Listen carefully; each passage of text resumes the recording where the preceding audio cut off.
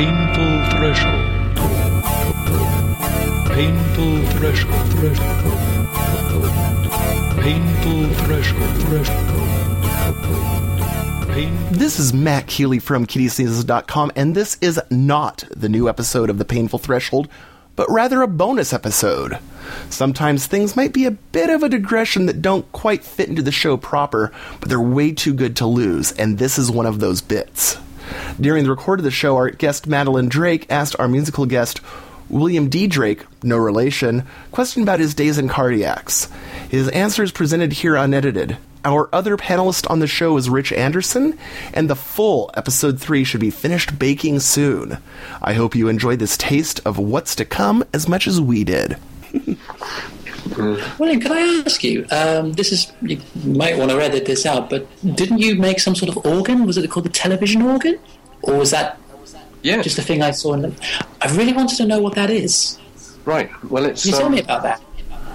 Well, there is information about it on the Cardiac website, which would probably explain it better than me. Okay.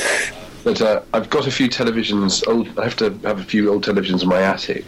From the 60s, because they're the only thing that will work with this funny old sort of keyboard I've got. I don't really know who made the keyboard itself, because all the information about it seems to have been scratched off. But it's got a lovely sound. Have you heard the sound of it? Do you know what the actual sound is? I'm not sure they do. What? Right. What? I haven't.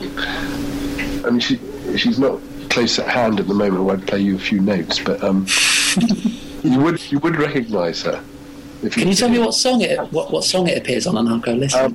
Too Many Irons in the Fire. There's okay. The bit that. Oh, I think I know what you mean. Actually, yeah. The beginning of Icing on the World. There's a dun dun dun dun dun dun dun dun dun. That's organ. There's loads of it, but it's not like any other sound. It was one of those strange accidents, you know. But if I had been technical, I might never have got it working, because Tim would have just told me I was completely fucking crazy. He said, "What the fuck do you think you're doing?" You know, but even something into a television. It's always intrigued me. I just have this mental image of just a... Yeah. You know, like, I don't know if you've seen the film Brazil. Yes. I imagine something looking like something from Brazil with, like, an old television tube and... Yes, it's not a million miles away from that, actually.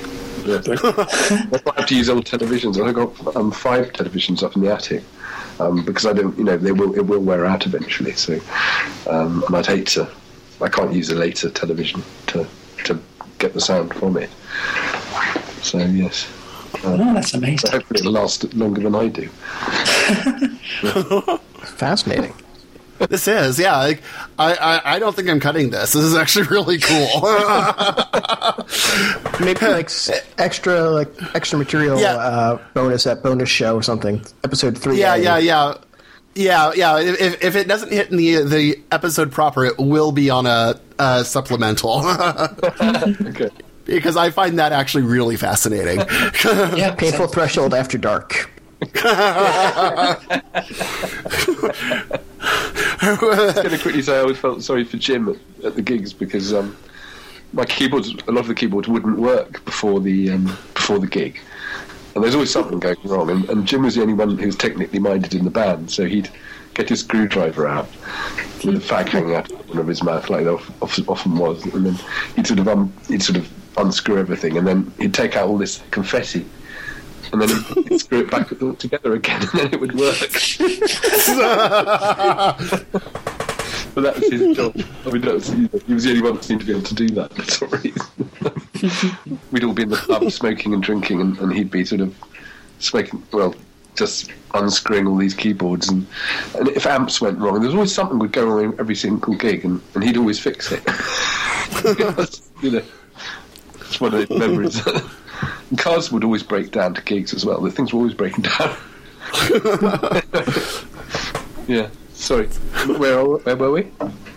Okay. I think I think Rich is the only one who's actually answered the question so far, which is KittySneezes.com in color.